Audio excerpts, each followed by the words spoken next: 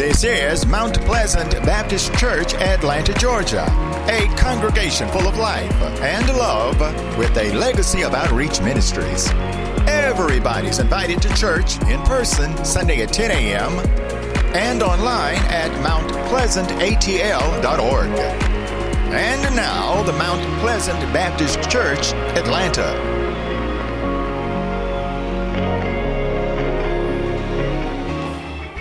Celebrating 114 years and how good God has been to you.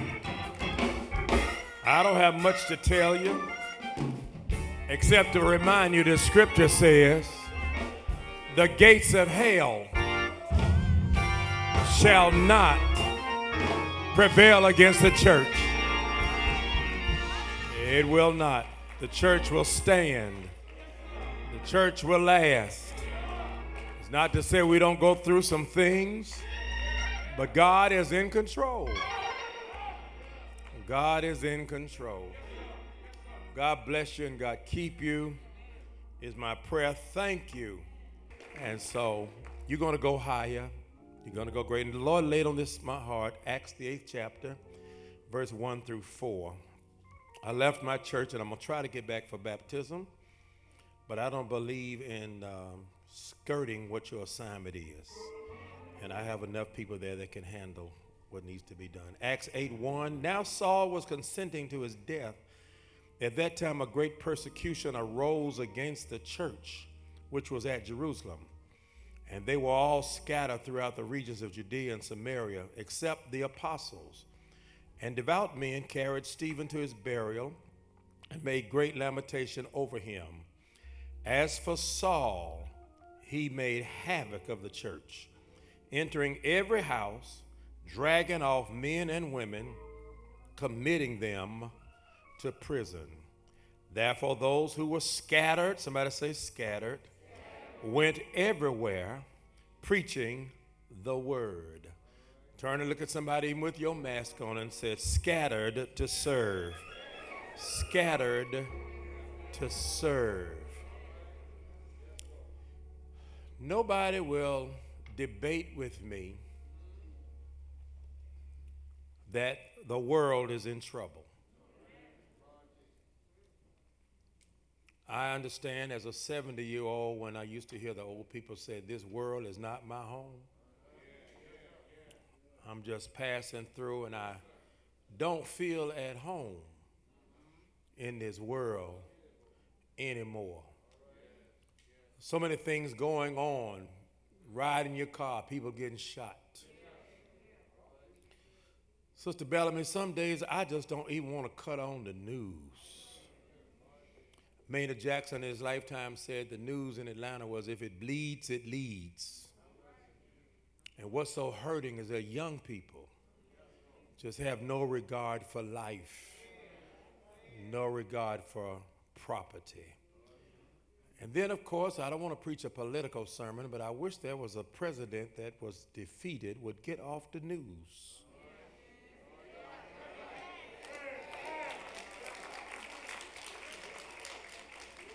While he was president, I would turn the news on and say, well, let me see what he's done today. But I also think there's a growing tide in this country that we're sick of it. We want to have a future and not dwell on the past. Do y'all hear me? Have a future and quit dwelling on the past. The masses of people everywhere are hungry and thirsty, not only for physical nourishment, but they're in need of spiritual nourishment. They may not know how to articulate their need, but we can see it in their word, their walk, their talk, and the emptiness even in their eyes. Your eyes are the window of your soul. You just talk to people. There's an emptiness. There's a void. Let's be honest. Church ain't what it used to be. Turnip greens ain't what they used to be. Children ain't what they used to be. Neighborhoods are not like what they used to be. Just ain't nothing like it used to be. And they got money. They got $500,000 homes, big cars, doing well. But there is an emptiness in each and every one of them. And I declare to you that that empty spot can only be filled with a personal relationship with Jesus Christ. That's why we could sing, God is. But too many of us who have accepted Christ have remained too quiet when devastating existences and experiences come our way. All of us have had trials and tribulations. My pastor, Pastor Jerry Black, said you're either in a storm, coming out of a storm, or you're going in a storm. Now, you can go out to East Point and hear that preacher with the dome say you ain't supposed to talk about your problems and confess. But you know, the Bible says in this world, you will have tribulations. But be of good cheer. I have overcome the world. The word is clear, Mount Pleasant, when the Bible says, let the redeemed of the Lord say so. Say what? Many are talking, but they ain't saying nothing. Many are singing, but they ain't singing nothing. We need to declare and say so that the Lord is my light and my salvation. Whom shall I fear? Can I get a witness? We have come to this day to worship, and we've had good church. Our presence is here. It indicates that we came wanting to hear a word from the Lord. We've come to sing. We've gathered to pray. We're here to praise the Lord. We're here to learn from God. But in a few hours, we will leave this place that we hold dear and precious for 114 years. But here is the question. Where will we go? What will be our witness? What will be our testimony? What did we learn here today that will cause us to leave this church house scattered to serve?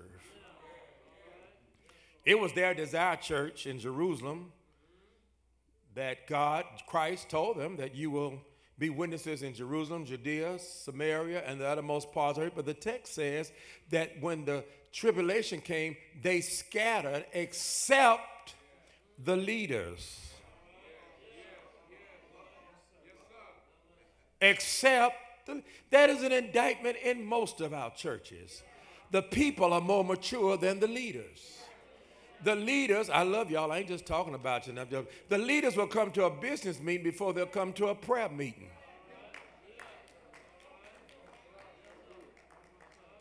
They did what God said. They went to Judea, Samaria, they left.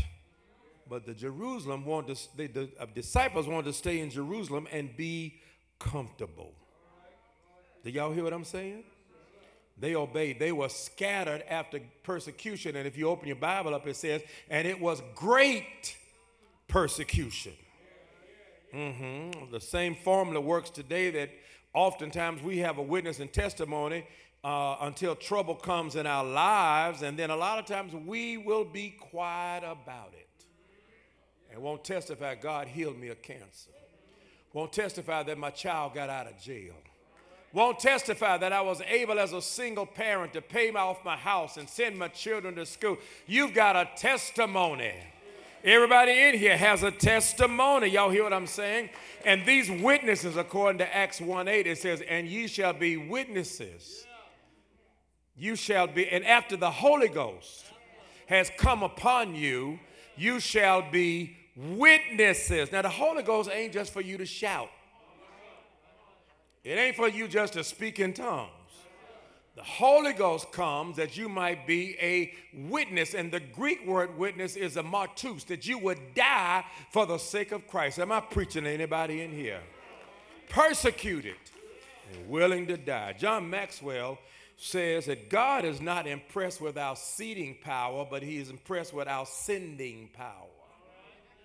A lot of folk will fight for a seat, but not for a witness, to be scattered. We ought to be bothered when we ride down the street and see young men, able-bodied men, just standing around. We ought to be concerned when we look at the news and see folk fighting in school. In Nehemiah, he knew what it meant to be a leader during scattering times. Nehemiah kept on building with negative reports. Y'all know the story? Nehemiah kept on building with negative vision. Nehemiah kept on building with negative attitudes. Look at somebody and say, y'all know what a bad attitude is like? It's like bad breath. Everybody know you got it but you.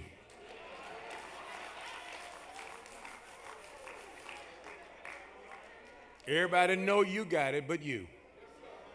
First thing as I hurry on, the church was scattered.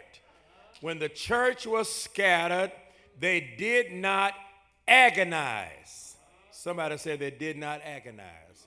I don't see anything in the scripture where you heard them groaning and moaning. I didn't see anywhere in the scripture that they didn't believe that when trouble comes, that God is still in control. They kept on giving sacrificially to the poor. They kept on loving even though they were receiving hatred. They were jailed even though some of them were killed, but they knew that God was in control. They knew that Jesus is the bread of life, the light of the world, the good shepherd, the resurrection and the life, the way and the truth and the life. Somebody said they kept on praising in the midst of adversity.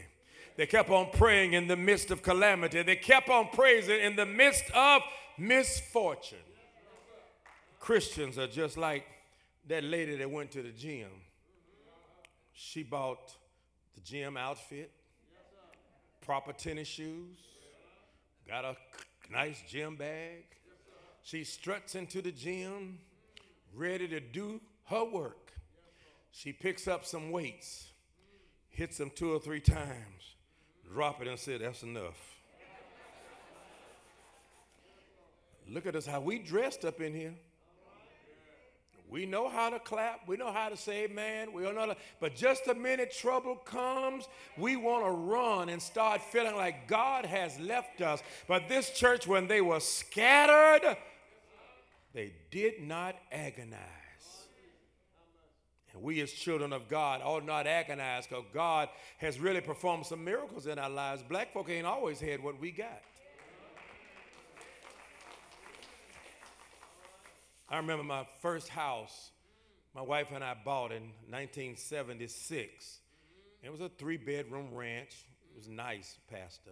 And my grandmother, who at that time was like 90, and when she came to the house, she said, this y'all's house? Y'all got to be renting out rooms.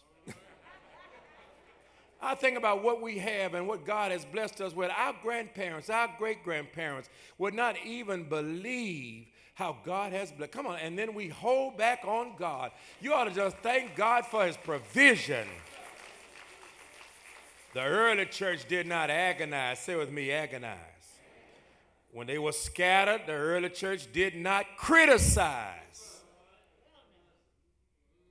pointing the blame at folk. Maybe you hadn't been so dogmatic. Maybe you hadn't made the members angry. Maybe you would have been more diplomatic. Come on, I've been Baptist all my life. Come on.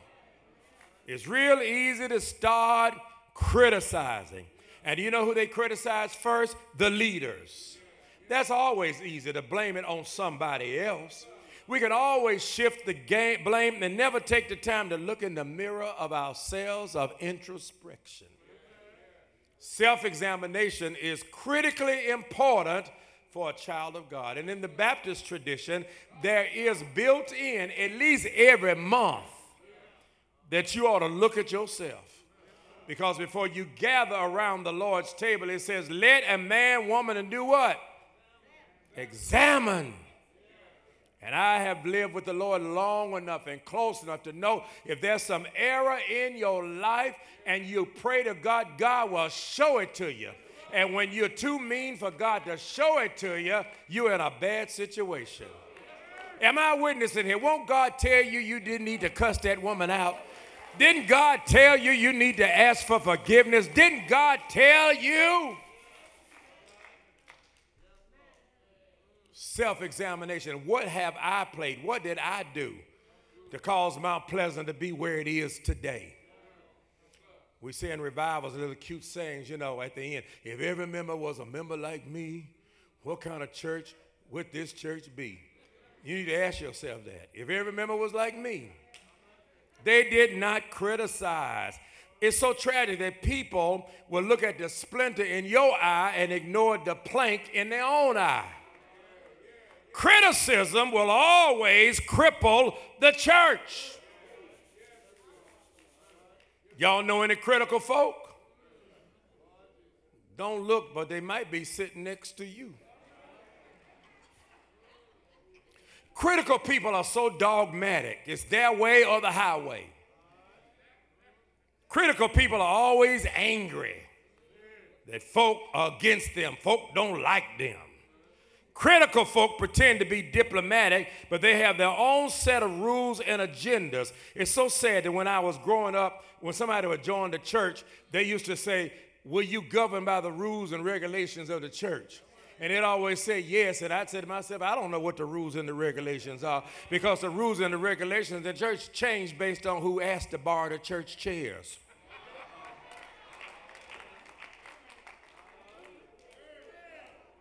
I wish somebody would point to me and say, now you preaching, Reverend. Criticism cripples the church. Criticism of pastors, criticism of the preachers, criticism of the deacons, criticism of the Sunday school, criticism of the ushers. Criticism is easy, and it will kill our witness. Negative criticism robs power from the power of God. So the first thing, when they were scattered, they did not agonize. Secondly, they did not what? Criticize. Thirdly, they did not politicize. The early church didn't have any political agenda. As a matter of fact, they were hoping that Jesus Christ would come and turn it upside down, the Roman Empire. The early church had no political power, no evidence that they desired it. They didn't have any marches on Rome. They didn't have any rebellion against Rome. They did not have a political agenda. And we live in a day where these other folk that we probably don't vote for are pushing Christian nationalism. Come on, y'all, talk to me. Now, Christian nationalism is nothing but white, conservative Republicans. And when you start mixing the church with politics, you are in trouble. I used to think, Deacon, that the church was not a political animal. I used to think that as Baptists, we don't have a bishop, we don't have a discipline, we don't have a canon, we don't have a pope. The Bible is our guide, so we say. But I've learned sometimes there's more politics in the church than in the Democratic Party and the Republican Party. Sister Bellamy, I went to Emory University, Candler School of Theology, which is a Methodist seminary. And they really tried to get me to become United Methodist. Even my friends now say, you would have been a bishop by now. You should have come on and you would have had a good retirement. They told me, I said, well, I don't want to be a Methodist because I don't want to be where a bishop can tell me to leave and go to this place and move this place. And they said, well, you go on. And what I've had to learn is to go back and apologize to those Methodists and let them know that at least their politics is out front and the Baptist church is in the back room on the parking lot and on the telephone.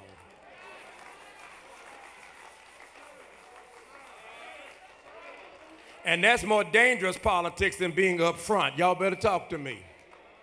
They were not political.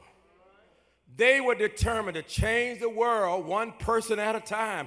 They were determined not through marches and rebellions. They trusted God. Now let me say this. The church needs to be politically involved. Jesus said, render unto Caesar that which is Caesar, render unto God that which is God. But politics is not our main focus. I remember when I first came to Piney Grove and I had put politicians come to the church, or I was at forums, and he must want to run for office. He trying to build up his own agenda. He going to run for something. But see, I had Cameron Alexander, who was our mentor. That's when young preachers used to listen to old preachers. And he told us to run for political office was a demotion. Now, I ain't talking about Warnock. I'm just talking about what I'm talking about. He said it's a demotion. He said, what is a better calling than to be called from God? And he taught us that he said, you never saw Elijah sitting at Ahab's table. The prophet got to live in such a way and be in such a way so that when the politicians get in trouble, they know to call the preacher. They know to call the church. Y'all better talk to me. And later on, my members finally realized the reason I want to know the sheriff's number so I can get their children out of jail. The reason I want to know the DeKalb County CEO so I can get them a job. Y'all better talk to me. You need to be politically connected, but don't get into politics.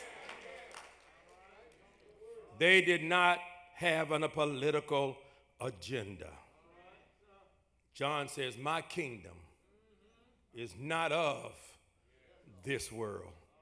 What's the first thing there? They did not agonize. They did not criticize. They did not politicize. But what did they do? They evangelized. And that's all I came off from Glenwood to come over and tell y'all, that despite all the things that have occurred the last 5-10 years in this church, God is still calling you to a witness, to be in this community, as you've said, to be a witness to the world, and know that God sometimes scatters you so you can be a better servant. You better hear me. The text says, if you haven't closed your Bible, it says, and they went everywhere preaching the word. People are lost everywhere. We need to go there. People need Jesus everywhere. We need to go there. People need to be evangelized everywhere. You've got to go there. You've got to go. You've got to be like the young man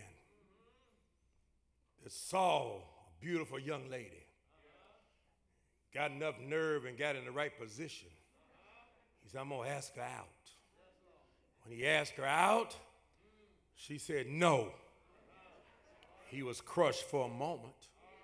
But what did he do? He picked his eyes up and started looking for another woman.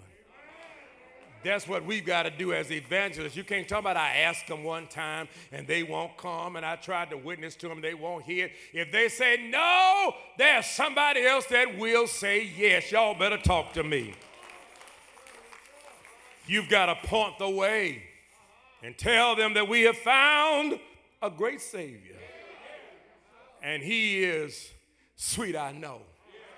How y'all gonna stay quiet when you know God has given you blessing after blessing? How in the world are you gonna stay quiet when God has given you healings upon healings? How in the world are you gonna be quiet when God has given you joy unspeakable and full of glory? How are you gonna be quiet when God has given you opportunities that they shut doors in your face? But God opened up another door. Y'all better talk to me. You better not be quiet, because God gives you victory upon victory. Somebody say, thank you, Lord. I may not have seen Goliath in the flesh, but I've defeated some Goliaths in my life. I was not there at the Red Sea, but God has opened up some channels for me. I may not have ever been in the fiery furnace, but I know God can deliver you in the midst of a fiery furnace. I might not have been in the lion's den, but I thank God that even though I walk through the valley of the shadow of death, I shall not fear. I need somebody to say, Pastor, thank you. Mount Pleasant has been scattered so we can keep on serving. We'll never give up. We'll never throw in the towel. We'll never say God has left us. Because if God is for us, he's more than the world against us. So I thank God for my mountains. I thank God for my valleys. I thank God for the storms he brought me through. Because if I never had a problem, how would I know God could solve them? How would I know what faith in his word can do? I wish I had 60 folk that'll stand up and say, through it all, I've learned to trust in Jesus. I've learned to trust in God. I've learned to depend on his word. Somebody said, thank you, Lord. I'm in a through it all, but I'm going to praise him I'm going to thank him. I'm going to witness. I'm going to tell men and women that I found a great Savior, that I found Jesus. Does anybody know Jesus? I got to go, y'all. But when I start thinking about the goodness of Jesus, I can't put the microphone down because Jesus, he's been my rock. Jesus, he's been my strong tower. Jesus, he's been my company keeper. Jesus, he'll make a way out of no way. I need 5 folks to just jump up and say, Dr. Flippin, I know what you're talking about. There's something about the name Jesus. Something about the name Jesus. You've been listening to the Mount on the Go podcast. If you've been enjoying the word, please consider donating to the Mount Pleasant Ministry. We have various ways that you can give to the ministry to allow us to become better in our pursuit of delivering God's word to you. You can give via PayPal at mtpleasantatl.org. You can give via Zelle, info@mtpleasantatl.org. You can also give via Square and Givelify. For Givelify, just search for Mount Pleasant Baptist Church with our address, 17 Melvin Avenue, Southeast Atlanta, Georgia, and you'll be in the right place. In addition to all these options, you're always welcome and invited to grab an envelope and have cash or checks sent to the church, whose address is again 17 Melvin Avenue, Southeast Atlanta, Georgia. For questions, comments, and concerns, feel free to email us at info@mtpleasantatl.org. That's info@mtpleasantatl.org. You can also visit our website, www.mountpleasantatl.org, to follow us on YouTube and Facebook for the video version of the podcast. Our services are live every Sunday at 10 a.m. Eastern Standard Time, and you are more than welcome to visit the church in person every Sunday at the same time. Thank you so much for listening.